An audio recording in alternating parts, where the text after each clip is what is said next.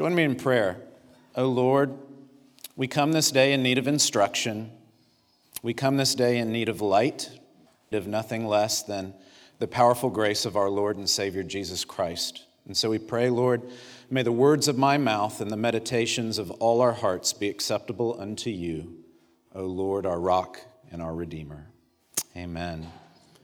Well, it's been a delight for me over the last year or so to get to know your pastor Chuck as he comes time and again to study in the library at RTS. And I knew from the very beginning that anyone who would drive 2 hours to get to a library was my sort of person, so we hit it off right away.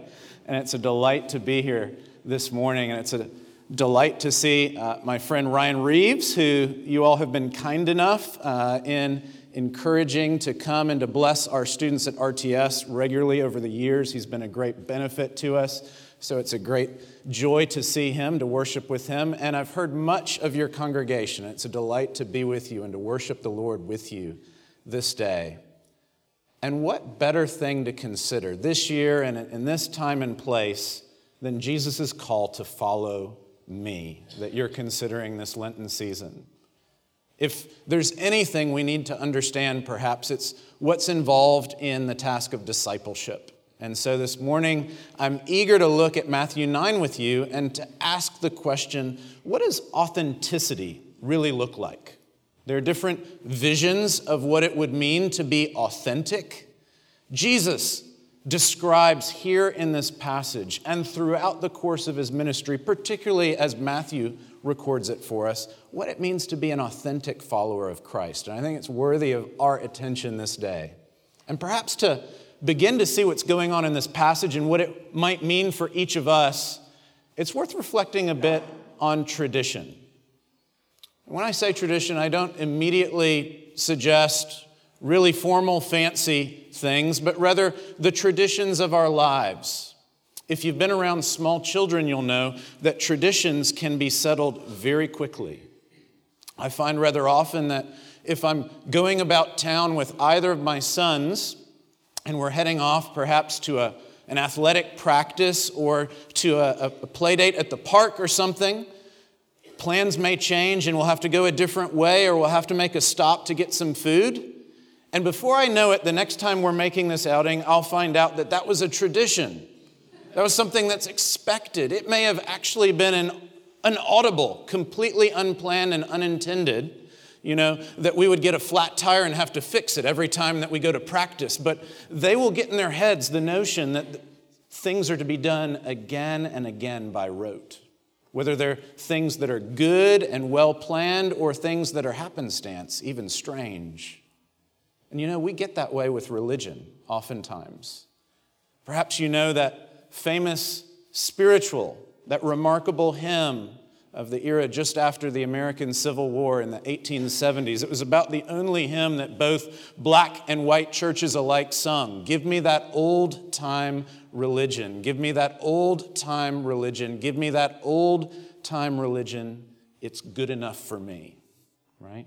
It's a rather simple song commending old religion as being good enough for us because of its familiarity. And Jesus in this passage is really challenging some traditions of the day. But what I want you to see is that he's challenging these traditions of the day, these protocols of social mores, of the way you behave in this time and place, and drawing them back to a deeper tradition, to a deeper understanding that's far more radical.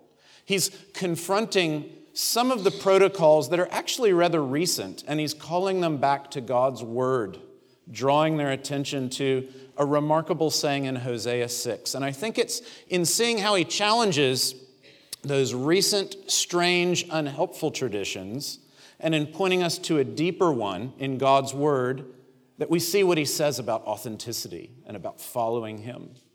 And so we see there are 3 moments in this very short passage. The first moment is right there in verse 9. As Jesus passed on from there, he saw a man called Matthew sitting at the tax booth, and he said to him, "Follow me." And he rose and followed. Jesus breaks a rule, a protocol, a social tradition of the day and of many days. He gets right up in Matthew's business, and he confronts him regarding what would surely be a controversial matter. Now, note, this is a rare occurrence. Matthew, like the other evangelists, doesn't talk about himself much. This is one of but 3 occurrences where Matthew is identified at all in the 28 chapters of his gospel account. And if you actually read this in light of its immediate context, you'll know that this is not the most positive rendition of Matthew. He's described as one sitting at the tax booth. In our day and age, this would be akin to someone serving sort of as a recruiter for ISIS. The Jews of the day, of course, are living in occupied territory, and the taxes do not, by and large, benefit their own people.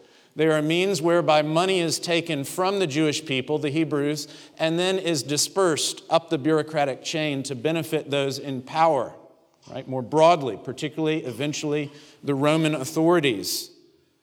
And here, Matthew is identified simply as one who is basically betraying his own people to get ahead in life. He's the tax collector. Now, nobody likes a tax collector. You drive by, you see the sign, Duval County tax collector. You don't get excited.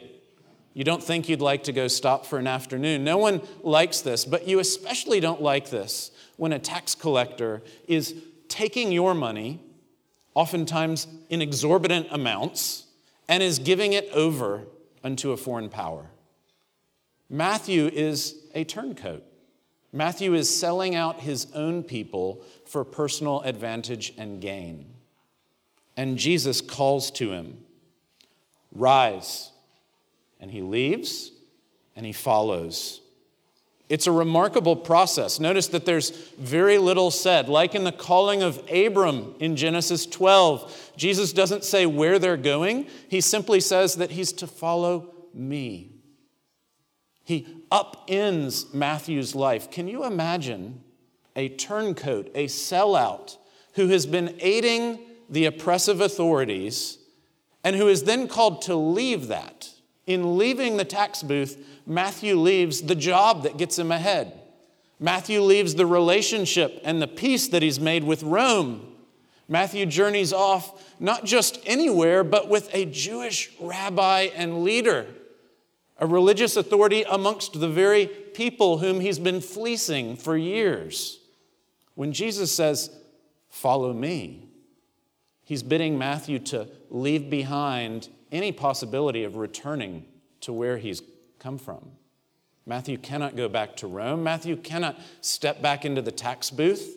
In following Christ, he is leaving behind anything and everything that he's known as familiar, as trustworthy, as a means of advancement, as a strategy for security. And he's following simply the Jesus before him. I'm struck of the way in which Dietrich Bonhoeffer speaks of this in his remarkable account on the cost of discipleship, reflecting on the Sermon on the Mount here in Matthew's gospel account. And Bonhoeffer says this: "To follow in Jesus' steps is something which is void of all content. It gives us no intelligible program for a way of life, no goal or ideal to strive after. It's not a cause which our calculation might deem worthy of our devotion, even the devotion of ourselves. What happens? At the call, the disciple leaves all that he has, but not because he thinks that he might be doing something that's worthwhile, simply for the sake of the call. The disciple simply burns his boats and goes ahead." Do you see that? There's no pitch, there's no strategy, there's no promise of this outweighing that. There's simply Jesus calling to us, "Follow me." This is a wholly personal demand. It's not a matter of sizing up the promise of this way and the hope of that. It's of being captivated by the man who calls, who bids us to come. Jesus calls us to bow the knee and to leave everything else. And we read, amazingly, Matthew does. And that brings us to the second moment in the story, functioning like a ripple effect. We pick up in verse 10. where Jesus breaks a rule again. He breaks a social protocol or tradition of the day. Here, he's going to hang out with the socially unacceptable. We read in verse 10, "As Jesus reclined at table in the house, behold, many tax collectors and sinners came and were reclining with Jesus and his disciples. And when the Pharisees saw this, they said to the disciples, 'Why does your teacher eat with tax collectors and sinners?'" Notice that Jesus has confronted Matthew, and something remarkable flows from it. Matthew uses the word behold or see here and elsewhere to flag something that you might easily miss, but that is absolutely pivotal to the story. So, for instance, in the chapter just prior, in chapter 8, verse 2, he uses the word behold so that you don't miss the identity of the leper who's going to be cleansed.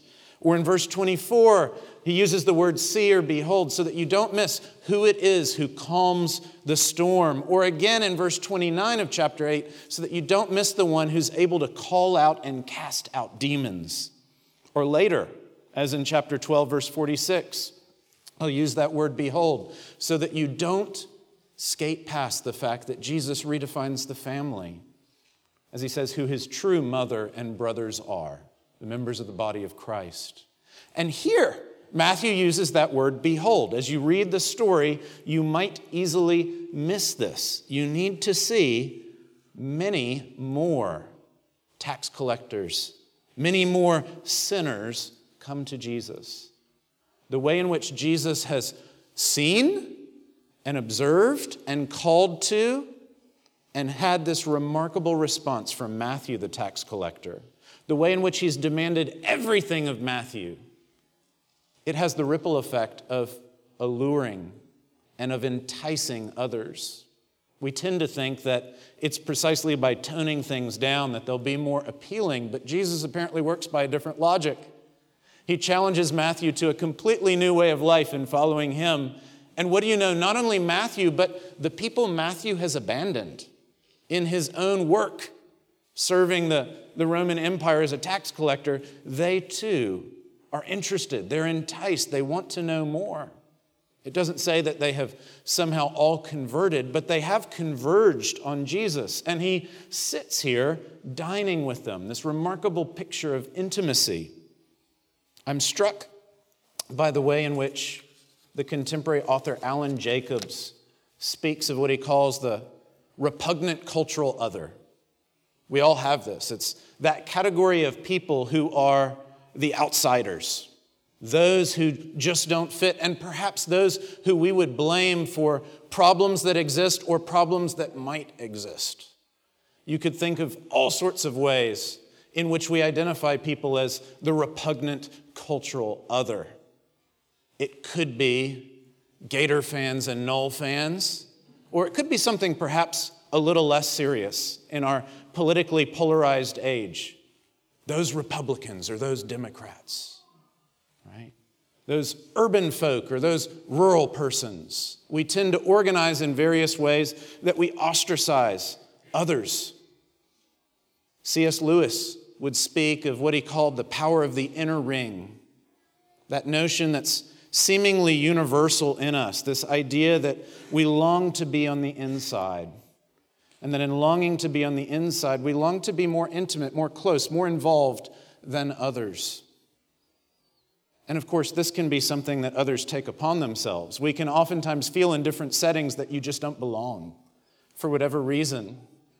I remember moving from the deep south to South Florida as a teenager and entering in for the first time into my Spanish class and getting just a very small taste of what classmates would have experienced as they'd moved from much further away. But for me, it was entering into Spanish class where I was the only non-native speaker in the room.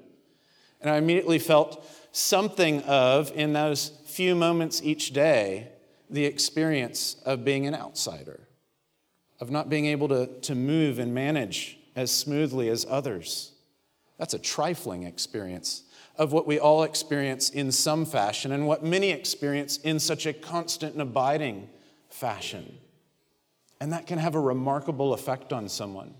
I think of Toni Morrison's first novel. Perhaps some of you have read Toni Morrison. And in her first novel, a book called The Bluest Eye, she describes this little 10-year-old girl named Pecola Breedlove, who's been abused and mistreated by a father, thus abandoned by a mother, shunned by many in the community.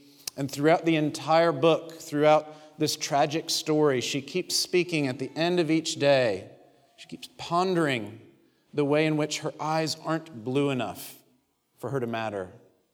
That symbol of what beauty is for this little black girl is a constant symbol of her exclusion, of her isolation, of the fact that she just doesn't match up. And notice that's the kind of person that Jesus is with at this meal. In his day and age, it's not the color of eyes, but it's the shape of religion. The tax collector and the sinner, the sellout and the impure, the person who would work with the oppressors of the Jewish people and those who wouldn't match up to the holiness codes of that day and age. Jesus is willing to dine with them. Jesus is willing to engage with them. Jesus is seemingly glad that they have come to him. And it's here that we see the third moment, where Jesus really explains what's going on and suggests something of what authenticity might look like. Because he's called Matthew, and Matthew's friends have come, and they're hearing him out at the table, and then the cynics arrive. We read on, when the Pharisees saw this, they said to Jesus' disciples, "Why does your teacher eat with tax collectors and sinners?" But when Jesus heard it, he said, "Those who are well have no need of a physician, but those who are sick. Go and learn what this means. I desire mercy and not sacrifice, for I came not to call the righteous, but sinners." Notice, we get an added wrinkle here. It's not in the accounts in Mark 2 or Luke 5, but Jesus is going to explain why he dines with tax collectors and sinners. And in doing so, he's going to point us to Hosea 6, a remarkable and a strange text, a text that's misunderstood in a lot of ways to describe Christian authenticity. But it's worth noting why he brings it up. The Pharisees, the teachers of the law, the seemingly religious zealots of the day, they say, why would your teacher eat with the folks who sell our people out and who don't keep the Lord's law? Why would he dine with them rather than with us or people like us? Why would he hang out with the repugnant other? Now notice, they don't ask this of Jesus, they ask it of his disciples, and Jesus overhears it, and he is willing to engage. Just as he's willing to dine with the outsider and the sinner, so he's serious enough and loving enough to engage with the misperceptions of the religiously problematic folk like the Pharisees. And we see that he addresses them. He begins with what on the face of it might seem to be a compliment, but you quickly learn it's not. He says, well, the physician doesn't come for the well, but for the sick. And they might be thinking, well, he's called us the well. He suggested that he's coming to eat with them because they are the sick. They are the ones in need of help. But then Jesus goes on, and he says something staggering. He says, go and learn what this verse means. I desire mercy and not sacrifice, for I came not to call the righteous, but sinners. Notice, the teachers of the law of God's word have suggested Jesus is acting out of step with the traditions of God's word. And Jesus doesn't say, something new is going on. He doesn't say, you don't understand me. He tells them, you need to go learn God's word and what it says. It's not like they understand the past and the tradition well. He's confronting them there and then, just as he'll confront the two disciples on the Emmaus Road when he meets them on Easter Day and they're walking along despondent and despairing, and he asks them why, and they say, are you the only one who hasn't heard that Jesus, this remarkable man of power, was killed only 2 days ago? And he calls them foolish ones and weak in faith for not believing what the Scriptures said. Notice he doesn't chastise them for not listening to him, though he's taught them for 3 years. He chastises his disciples for not listening to what the Scriptures say. And so it is here. He chastises the Pharisees as those who need to go and learn the very Scriptures that they hold over others. And he points them to this text. He points them to Hosea 6. And it's worth reading just a few verses beyond the immediate line that he quotes. The immediate line sounds like he's suggesting that we need to value mercy rather than sacrifice. Perhaps we need to value care for others rather than worship for God. Or perhaps we need to value some sort of inner affection and emotion, some way of heart rather than some concrete action and behavior. But I think if we look at Hosea 6, we see there's something far more radical than any of that Jesus has in store for them. Then he points them to true authenticity. If we read in Hosea 6, this remarkable prophetic account where God is addressing his people and their unfaithfulness, we read this in the first few verses of Hosea 6, beginning in verse 4. What shall I do with you, O Ephraim? What shall I do with you, O Judah? Your love is like a morning cloud, like the dew that goes early away. Therefore, I've hewn them by the prophets. I've slain them by the words of my mouth, and my judgment goes forth as the light. For I desire steadfast love and not sacrifice, the knowledge of God rather than burnt offerings. There is this contrast. Steadfast love, or later rendered or translated mercy, rather than sacrifice, the knowledge of God rather than burnt offerings. To understand that contrast, though, I think it's helpful to jump back one verse, and notice the image that's used. It's a remarkable image. I experienced it just this morning leaving Orlando early as a fog was there over the ground. We read in verse 4, your love is like a morning cloud, like the dew that goes early away. Jesus is not challenging the Pharisees, and God is not challenging Israel for utterly abandoning him in every respect, or for doing outward things but not having the right feelings. He's challenging them for not having steadfast love, for being like the dew that is there but quickly dissipates, the fog, the morning cloud that seems present and even hard to maneuver through, perhaps, on a road early in the morning, but that an hour or two later is an utter afterthought. He's describing them to what we might call a Florida thunderstorm, seemingly cataclysmic in the moment, and yet what? An hour, 2 hours later, the ground is dried up because it has swallowed all the rains that fell.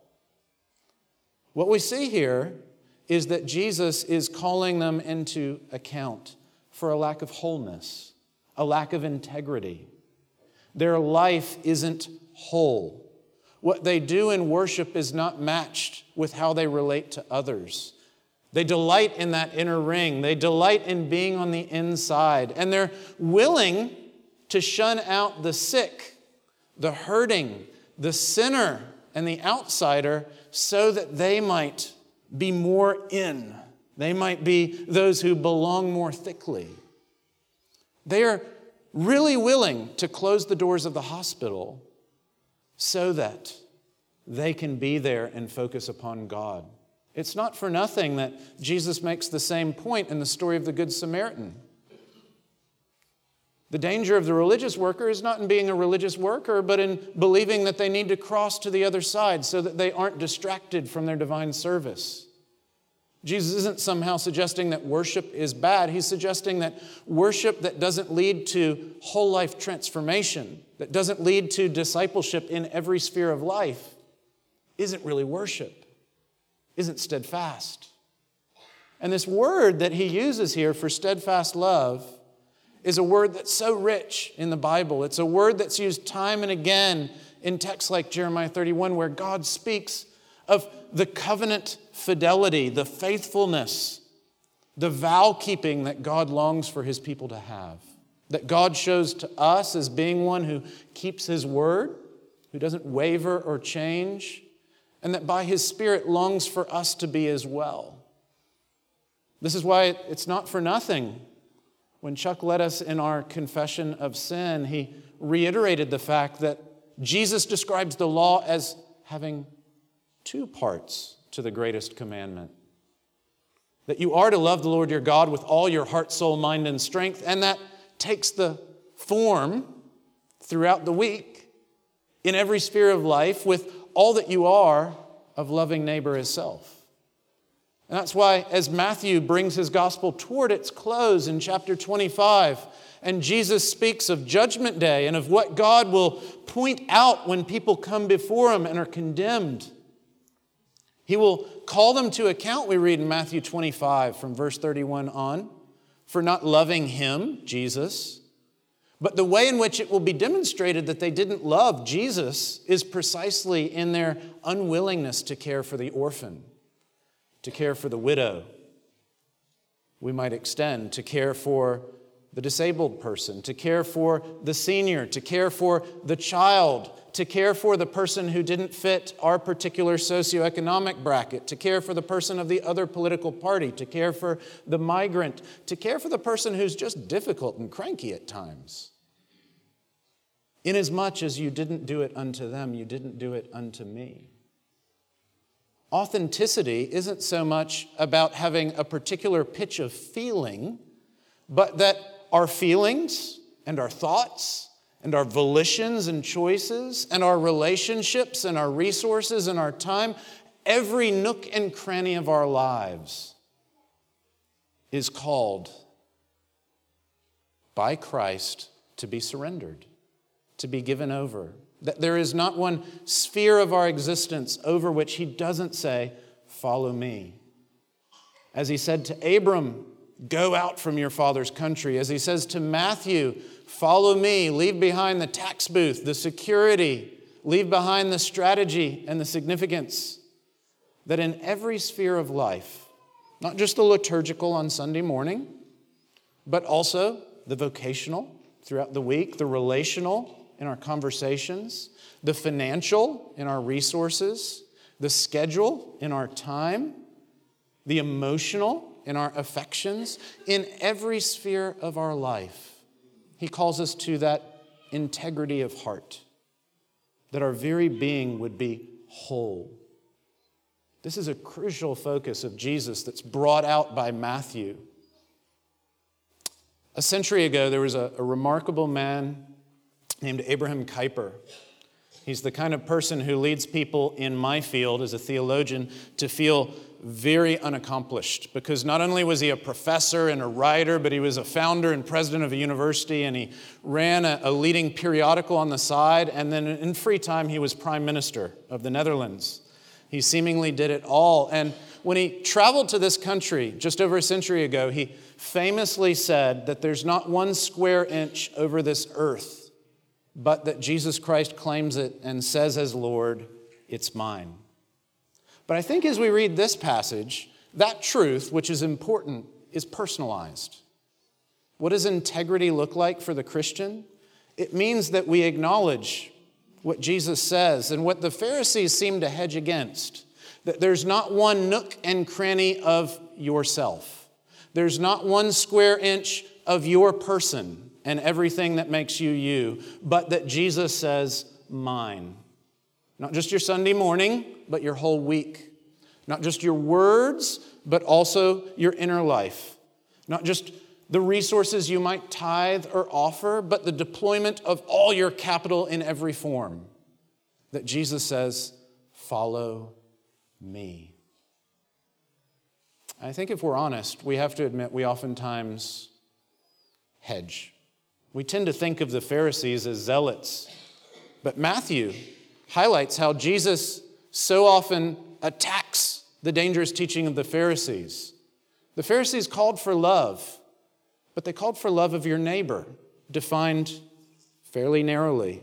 And so Jesus will say, you need to love even your enemy.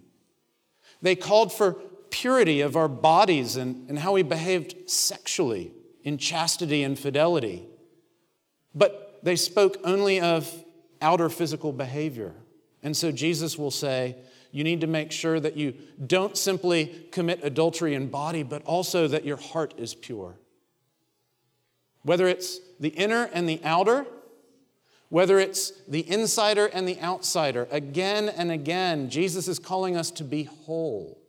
That's why Matthew 5:48 will speak in the middle of the Sermon on the Mount that you must be perfect, even as my heavenly Father is perfect. He's not saying there that you need to be sinless and blameless, though that would be a good idea. You won't muster it, and that's not his point. And that's why a few verses later, he'll remind us to pray for our sins to be forgiven every day in the Lord's Prayer. His point is you must be whole. You must be complete. You don't hedge off your life. You don't restrict God's demands on you like the Pharisees do. You surrender every facet, and you will do it imperfectly, but you're to do it perseveringly by His Spirit's grace. You're to do it trustingly, like a child who longs to see their parents raise them up and discipline them and resource them and lead them on into maturity. And so Jesus bids each of us, like Matthew, to follow Him. And this morning I would ask, where is that area? Where is that area where, like the Pharisee, you are restricting, you are hedging, you are somehow stymieing God's call to your sanctification, to your discipleship? Where is it where you are guarding it as your own? This is the way I've always done it. This is the way my people, my family, my friends do it. Where is the area where you haven't yet imagined what following Christ might mean? As we listen to the words of Jesus described for us by Matthew, he bids each of us to imagine a life that involves leaving the familiar and following the one who is risen and who is Lord of all. Let's pray and ask that he might impress on each of us the way in which that kind of faith and that kind of surrender could look like in our lives and in our community as a witness to his grace. Would you join me in praying? Oh, Heavenly Father, we thank you that at the right time you sent our Lord and Savior Jesus Christ, and that he didn't hesitate but to come to people like us, and that he was willing to come and to sit and dine with sinners such as we. And we pray that we might see not only the way in which he's come near, but that the way in which he wants to change all of us. He's not satisfied to save us simply in eternity to come, but he also wants to renew and redeem us here and now by his grace. And so we pray that like a surgeon, you might take his holy word and you might impress it upon our hearts, and that it might cut bone and marrow, soul and spirit, that we might, through the living and active word of God, be conformed ever more fully to the image of God in Christ, that we might be made whole a bit more this day, that we might surrender a bit more fully our lives and all that we are to you, that we might look a little more consistently to you in faith, in hope, and in love. We pray this in the strong name of our teacher, our Savior, and our risen Lord, even Jesus. Amen.